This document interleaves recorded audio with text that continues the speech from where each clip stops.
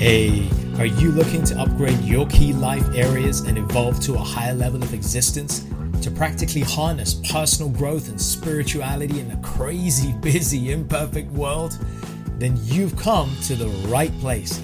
My name is Prash, and this is Urban Spirituality, the show which uniquely fuses ancient wisdom with contemporary self-growth and spiritual disciplines to deliver value-adding tools, traits, and insights to help you unleash your fullest potential. We always keep it real, featuring authentic, unfiltered dialogue with guests from diverse backgrounds to inspire, entertain, and enlighten all who listen. So get ready for your dose of urban spirituality. Be present and let's dive in. Productivity, guys. Productivity. What is going on, guys? What is going on right here? Productivity. And procrastination, that killer of all things, right? All the good stuff we want to achieve, procrastination hurts us. So we're going to get into this. As always, just bring yourselves into this chat and bring your presence to this conversation. And as we come into this, I want you to start to think about the areas in your life where you're procrastinating, or a particular area in your life that you're procrastinating. Where is it that you're procrastinating? You know, how is it that you're suffering? And as you bring that area to your mind's eye, like where you're procrastinating, what we want to do is we want to look at what we can do to boost that productivity. And that's what we're going to do in this session right here. I'm so glad to be here covering this with everybody right now. It's such an important topic, close to my heart, and I guess close to many people's hearts right now, the need to boost our productivity. But first, it starts with handling and tackling our procrastination. Why do we procrastinate? Why does that even happen?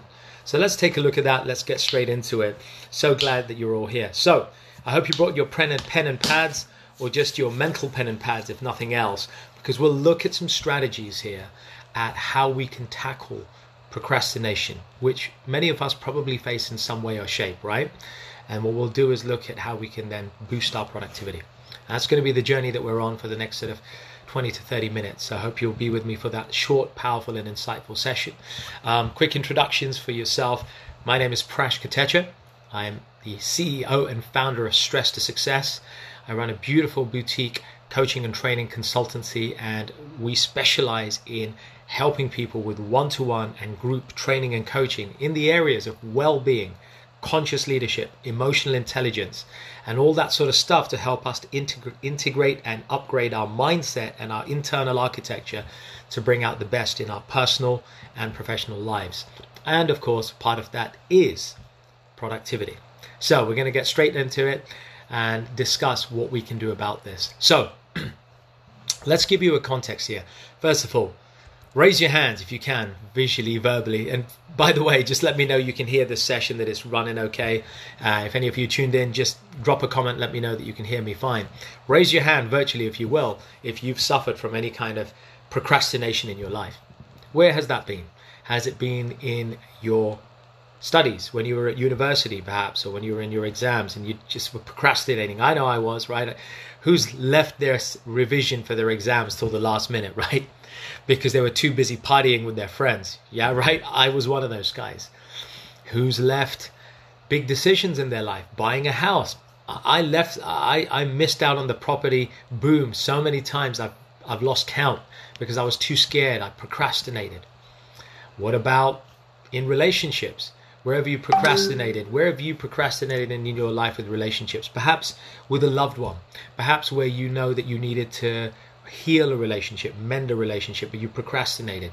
Maybe it's for you. Maybe it's perhaps in your romantic relationships. Have you procrastinated with popping the question, with finding that person that you want to be with perhaps reaching out to somebody you really actually want to be with, but you've been scared to do so? You procrastinated. Or maybe like me, you got burnt by a bad experience and then you decided not to get into any kind of relationships for like years and years and years. Where have you procrastinated? Perhaps in your career, that you've been comfortable where you are and you're kind of procrastinating. You know that you could do higher. Your manager or somebody around you, your peers are like, hey, you should be shooting for that position, but you don't. You're procrastinating. Or it could be in your business, right? Your business could be where it's at the moment, but it could go so much more, but you're you're holding yourself back. There's procrastination going on. There's something that's holding you back. So what we want to do is try and understand a little bit why we procrastinate first of all. So as we do that, think about what it is for you in your life. Which areas in your life are you procrastinating? Think about that.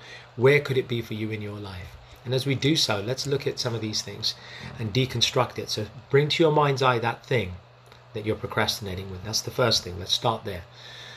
Now, when you've got that in mind, we need to understand, why is it that we procrastinate? Why do we procrastinate? Now, if you're a fan of Tony Robbins, and I've been a fan of his for many years, but also many other older motivational speakers who date back before him, like Zig Ziglar, for example, and even right back to Epicurus and the Greek philosophers. And one thing that comes out, one narrative, is that more often than not, one of the key reasons we procrastinate is because of a certain kind of fear, whether that be fear of failure, fear of success. I mean, some of my coaching clients have a genuine fear of success that prevents them from reaching the next level. They're scared of that success. They know that if they get it, other things will happen. So it could be fear of failure, fear of success. It could be fear of hard work. It could be fear of complex situations. It could be fear of embarrassment, right? Or fear of shame or looking silly, right? How many times have you not asked that person out or gone on a date with somebody because you're scared of looking silly or embarrassed, and then you procrastinate, and then it never happens, and then somebody else ends up dating that person, and you miss the train, so to speak, miss the boat. So largely we procrastinate out of fear. Now, it may not be obvious, but sometimes it's as simple as fear of doing hard work. You're just comfortable where you are. You're kind of lazy. You don't want to go further because you're happy where you are. There's not sufficient impetus for you want to do it. So what you want to do is, firstly, before you move to productivity, you need to deconstruct why you're procrastinating. And the clues are in your habits and what occupies your days and what occupies your thoughts. So you have to do a bit of self-analysis, a little bit of internal BA, a bit of internal QA. You've got to look and try and understand why it is and what it is that you're occupying your time with, and why it is that you're not doing what you're wanting to do and achieve, right? So once you understand, it's normally associated with a fear of something. You've just got to drill down and understand, is it fear of embarrassment, shame, hard work, fear of success, failure, blah, blah, blah. Make that list and work down that, navigate and try and see what those 1 or 2 or 3 key things are. Now, once you've got that, you want to look at the other side. Is it pleasure? So could it be that you're procrastinating because you don't see sufficient pleasure in what it is that you're trying to achieve? So perhaps you have a goal and you're not using, and you don't see the other side of that. So we'll look at a little bit later on how we can use pleasure through the power of goal setting, how to motivate ourselves to be more productive. So what we absolutely want to do when we do this is understand why we're procrastinating through this process. When we've understood that, once we've got an idea or an appreciation of why we think we're procrastinating, it's always usually an emotion, right? It's an emotion that is associated with an action that has or hasn't happened. Sometimes we procrastinate because of a regret from the past. We've screwed up before, so we're reluctant to go and achieve this thing. Does that make sense? So we're so upset or worried that we've failed previously that we don't want to go ahead and try something out, because it's of some bad experience of the past, right? Whether it's in relationships, work, business, whatever it is. So we've got to go back and look and do a little bit of that forensic work, like I said. Once we've done that forensic work, now we're in a position to move on to the next stage, which is understanding our why. Why do we want to get productive? What is it that drives us to want to be more productive? Is it the limited number of hours? So we just know that we've got so much to get done, we've got to be more productive, because if we're not that more productive, then we're going to mess up. So we need to understand what is that why. But then once we've got an idea of what that why, again, what we want to do is peel back those layers and go deeper and try and understand why it is that why it is that we need to be productive. Is it because there's a pressing deadline, financial deadline? Is it because there's a certain amount of money that we've got to make, that if you don't make that amount of money, then the debtors, the debt collectors will come, or your mortgage, your house could be repossessed. You have to understand your why in order to help you to be more productive. And it's got to be a strong enough why. Now, I recommend, and I recommend this to all my coaching clients, we want to always try and pin your why to your values and your beliefs. So always try and bring it back to your values and beliefs. You look at your values and beliefs and try and understand, what is it that drives me in this world? What is it that I believe in? I believe in freedom. I believe in, what is it that you believe in? Do you believe in freedom? Do you believe in independence? Maybe you lived a childhood where you couldn't be so independent, so you absolutely hold as an important value independence, free thinking, freedom of travel, freedom of thought. Maybe some of these are your values. Integrity, love, compassion, caring for other people, contribution. That's another great value. So when you understand what your values are, you can then trace back your why, your reason for wanting to be more productive, back to a value, to a meaningful value. Now, once you've pinned it back to a meaningful value, now you're in the driving seat, because you've now got a meaningful value or values that you have tethered your why, your reason for wanting to be more productive to. Once you've tethered your values and your why together, now you're in a good position to start to make that progress. I hope that makes sense so far in what I'm saying. So understand your why, pin it back to your values and your beliefs, and try and ascertain what it is. And if you're not getting a great answer, is it because you just want to show off? If it's shallow, you need to go deeper. So keep going deeper until you get something that's a solid why. Okay, like it's a non-negotiable. Like in the case of, well, if you don't make this certain amount of money, you will never get to this stage in life where you want to. Or, if you don't make this investment in yourself, then you won't be able to be the person that you want to be. If you don't do this for your children, then they'll suffer. So find out that strong why and then tether your values to it. Now, once you've done that, we move on to planning and goal setting. So once we know our why, we start to identify what our goals are. We understand goals. Now, here's a simple tip for goals. Look for just 2 or 3 goals across a period of a year. Don't try and go crazy and have 15 goals. It's okay to have sub goals, but just go for a handful of goals over the course of a year. And I hope that makes sense, because you've got to do that. If you don't do that, then you are going to be in trouble, because you're going to be trying to chase too many things, and that's not going to help anyone. If you chase too many things, it ain't going to help you, and you'll lose focus. So what you want to do is identify 2 or 3 powerful big goals. I call them big rocks. Think of 2 or 3 big goals that you want to achieve in the year. Identify why you want to achieve those goals. Again, you take it back to your why. Why do you want to achieve those goals? Once you've understood your why you want to achieve those goals, identify what those goals look like. Paint a picture for yourself, visually if you're a visual person, or orally if you're an oral person, or in written form. But you write or paint or draw or get a vision board, and you create a picture, that big picture of what life looks like, what your life looks like, what your business looks like, or what your health looks like. Paint that picture of your goals at the end of the next quarter, or the next 6 months, or the end of the year. In this case, conveniently, the end of the year.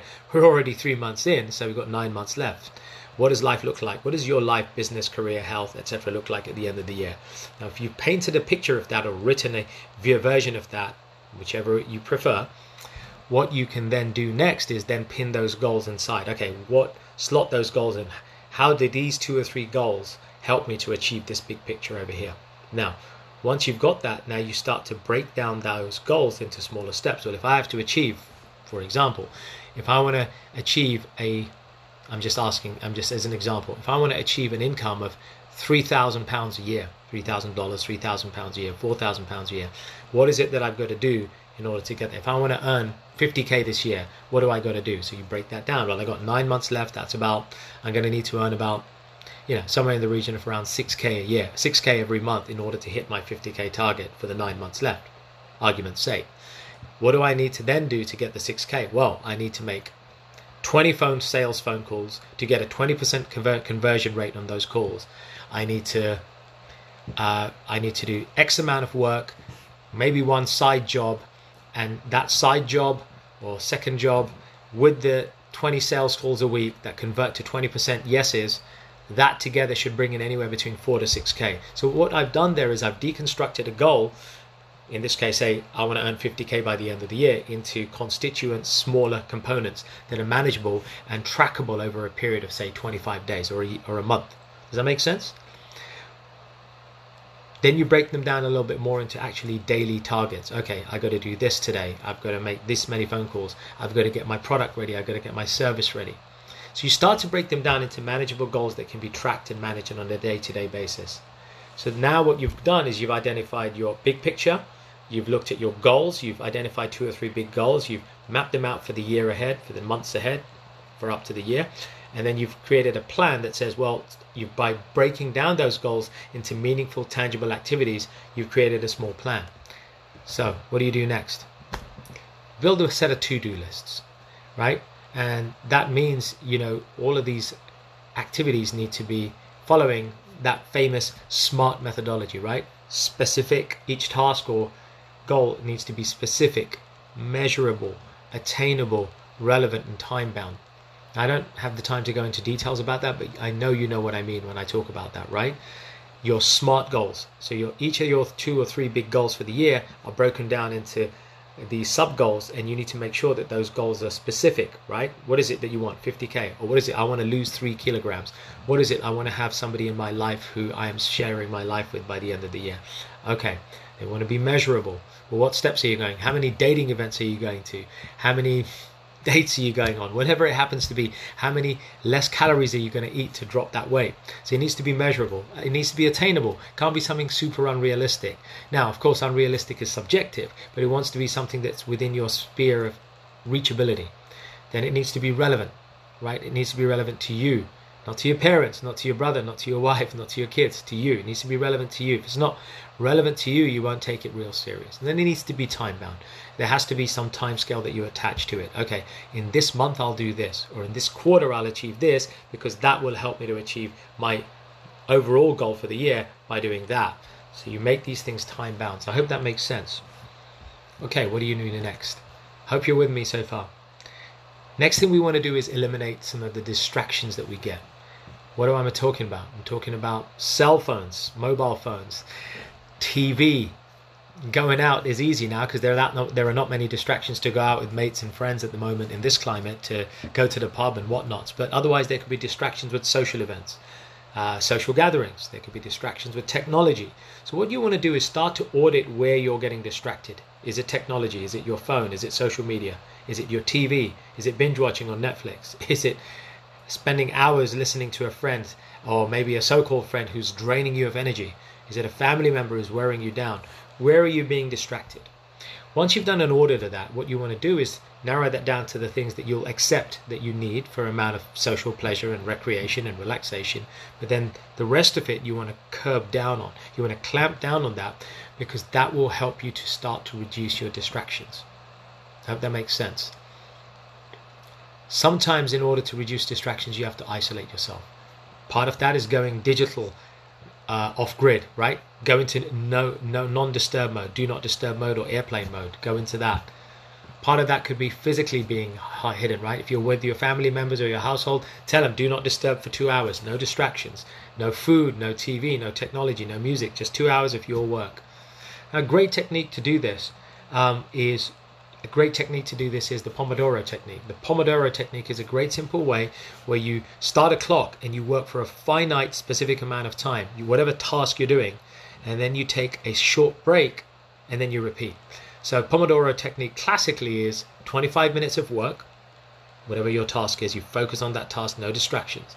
Then you take a 5-minute break, bathroom break, tea break, coffee break, answer your emails, whatever you need to do. And then you start the clock again. Another 25 minutes of solid focus on your task. Then another 5-minute break. The benefit of the Pomodoro technique is to keep you cognitively refreshed. So, that goes deep into well-being, and I want to get into too much detail here, but you get the idea that the Pomodoro technique is a great way to start to carve out your day so you can get more done with less distraction. I hope that makes sense. Moving on, let's look at another thing, time management. So when it comes to time management, everybody has the same 24 hours. We know that, right? We all have the same 24 hours. But here's the thing. Most of us don't actually do an audit of what we're doing in our waking hours. We just kind of assume and almost let life lead us, right? We almost let life lead us to say, okay, we're going to end up going to work. Of course we've got to go to work. Or of course we've got our day job. Of course we've got our kids. Of course we've got our social avenues. Of course we've got to eat, right? So these things feature as default in our life. But sometimes it's valuable to actually take stock and do an audit of what we do in our waking hours. So let's say first of all, are you sleeping too much or are you sleeping too little? So that's going to be addressed, okay? Start with your sleep. Are you sleeping too much or too little? Once you've established that you're kind of getting somewhere between 6 and 8 hours, and it's relatively good quality sleep, and assuming that's in place, then you look at how many hours you've got left. So let's say you have 16 hours left. Sleep 8 hours, you've got 16 hours. Out of the 16 hours, what you want to do is do an audit and see how much of that what are you doing with that time? If you've got 16 hours waking hours, what are you doing? How much of that is for bodily activities, right? Dressing, feeding, showering, going to the bathroom, physical exercise, right? How much is it for bodily activities? How much is it for social activities? Eating dinner together, phoning friends, checking up on loved ones, looking after the kids. So you find out how much that is. How much is going in relaxation, TV watching, maybe some other kind of form of fitness, playing computer games, surfing the internet, right? Social media. How much time is going in recreation or downtime? Number 4, how much time is going in your work, your business, your day job, whatever it is. So already you've got 4 pockets in the day that you can start to play with. That's 4 variables. So whilst you may not eliminate eating, you can make eating a bit more time effective. Whilst you can't eliminate hanging out with your friends or family all the time, you can time box it. So you can say, I'll only dedicate these 3 days a week to my social stuff, but 4 days a week I'm going to be working hard. So what I'm saying is that when you take an audit, when you take stock of those 16 hours or 18 hours that you're awake, you're able to start to better compartmentalize and harness where you spend your time. And when you do so, you'll inevitably, or more likely than not, find that you're leaking time somewhere. Time is being leaked. Where is it being leaked? Is it being leaked in bad business decisions? In your business, are you taking on too much? Maybe you should be delegating more because your time is worth more than, let's say, a virtual assistant's time. If it's in your career, is it that you're focusing on too much of the wrong stuff? Very well, right? Some people do the wrong stuff really well. Is that what's going on for you? So you want to take an audit of what's going on. So when you audit that stuff, you can start to assess where your time is being dissipated or wasted. And as you start to ascertain that, you're able to now start doing something about it, right? Because you have an idea. So always try and track what you're doing. Audit what you've got. And as you audit that time, you can now start to reallocate that time. So for example, if you audit your time on a daily basis and then on a weekly basis and you ascertain, my God, I spend 15 hours a week watching TV, 15 hours. Maybe you can then make a decision saying, you know what, I'm going to cut that back down to 10 hours a week because I still want to watch TV, but I'm going to redistribute those 5 hours to studying or learning, just as an example, right? If that's a goal. Or for example, if it's losing weight, you know, people want to get ready and fit for summer or get fitter, right? Losing weight or get fit. Maybe you can look and see, wow, I spend, for argument's sake, 5 hours a week on phone calls, chatting nonsense really, just with my mates. And it's great for my social and mental well-being, but after a while, I'm just kind of shooting the breeze. So maybe what you say is, well, I'm going to cut that from 5 to 3, and I'm going to reclaim those 2 hours a week for going to the gym or walking or sprinting or running or whatever. So suddenly it's not like you've had more time. All you've done is reallocated the time that you have in your waking day because you've sensibly done a time audit across the whole course of the day. Now that's how you improve your time, and that's where time management really will start to pay dividends for you. I hope that makes sense. Then we've got to learn to say no. Now I did, for those of you who are aware, I did actually a separate training on learning to say no, the art of learning to say no. And you can check that out. You can even check it out on the Urban Spirituality podcast on iTunes, Spotify, all your favorite channels. Check out Urban Spirituality and you can find out that episode and study the art of saying no. But learning to say no is an important part of boosting your productivity and reducing your stress. If you're saying yes to too many things, then inevitably 24 hours is not enough. And inevitably your productivity suffers and you end up getting stressed. So what you want to do is learn to start to selectively say no to people, to opportunities, to tasks, and to things. 4 things, right? Be no to playing computer games as much. Might be no to helping out a friend on a certain occasion, but saying, okay, not today, but I'll help you tomorrow. Might be no to certain social gatherings. It might be no to certain family members who are overly needy on you. It might be no to an opportunity because it's a great opportunity, but it's going to distract you from the particular 3 goals that you got for the year. Make sense? So you want to learn to start to gracefully say no. Find things that you can carefully and importantly say no to, and start to gracefully say no to those things. I hope that makes sense. I think that's really, really important. And here's a great tip to learn to say no. Use the 5-5 principle. That means count from 5 down to 0, breathe, count down to 5, and then say the word no. In those 5 seconds, you create enough of a gap to ascertain whether that thing that's tempting you, that offer, that thing, that person, that object, that opportunity, is it really worth your time? You pause for a second, you can ascertain and say in that moment, actually no. And you can say no gracefully so it doesn't hurt the other person's feeling, or if it's to yourself, you can say no and apply delayed gratification. Say no for now, gratify yourself later with a nice treat, a nice dish to eat, or a meal with your friends in future. Whatever it is, delay the gratification so your productivity stays on point. Okay, we're nearly there. We want to divide and prioritize and then delegate for optimal productivity. So dividing up is talking about taking a big task, right? Spreading it out over several chunks so you're not overwhelmed, right? It's what we're saying. It's micro dissecting your goals. If you have a goal, deconstruct it into smaller goals, sub-goals, and then you do small parts. You're dividing your big goals, or the things that you want to be productive at, into smaller parts. Then you want to prioritize. You may have 3 things that you want to be really productive at and you need to get done, but all 3 can't be done at the same time. So you want to prioritize, and that priority may change. What's important for you today may not be important tomorrow. What's important this month is super high priority. So for me, for example, I've had my company accounts. That's been high priority. I've had other stuff that's important, but this is really high priority. If I don't get my accounts done by the end of March, the tax man will be right there knocking on the door, right? I'll get fines. But then there's other stuff that's important, but that can wait.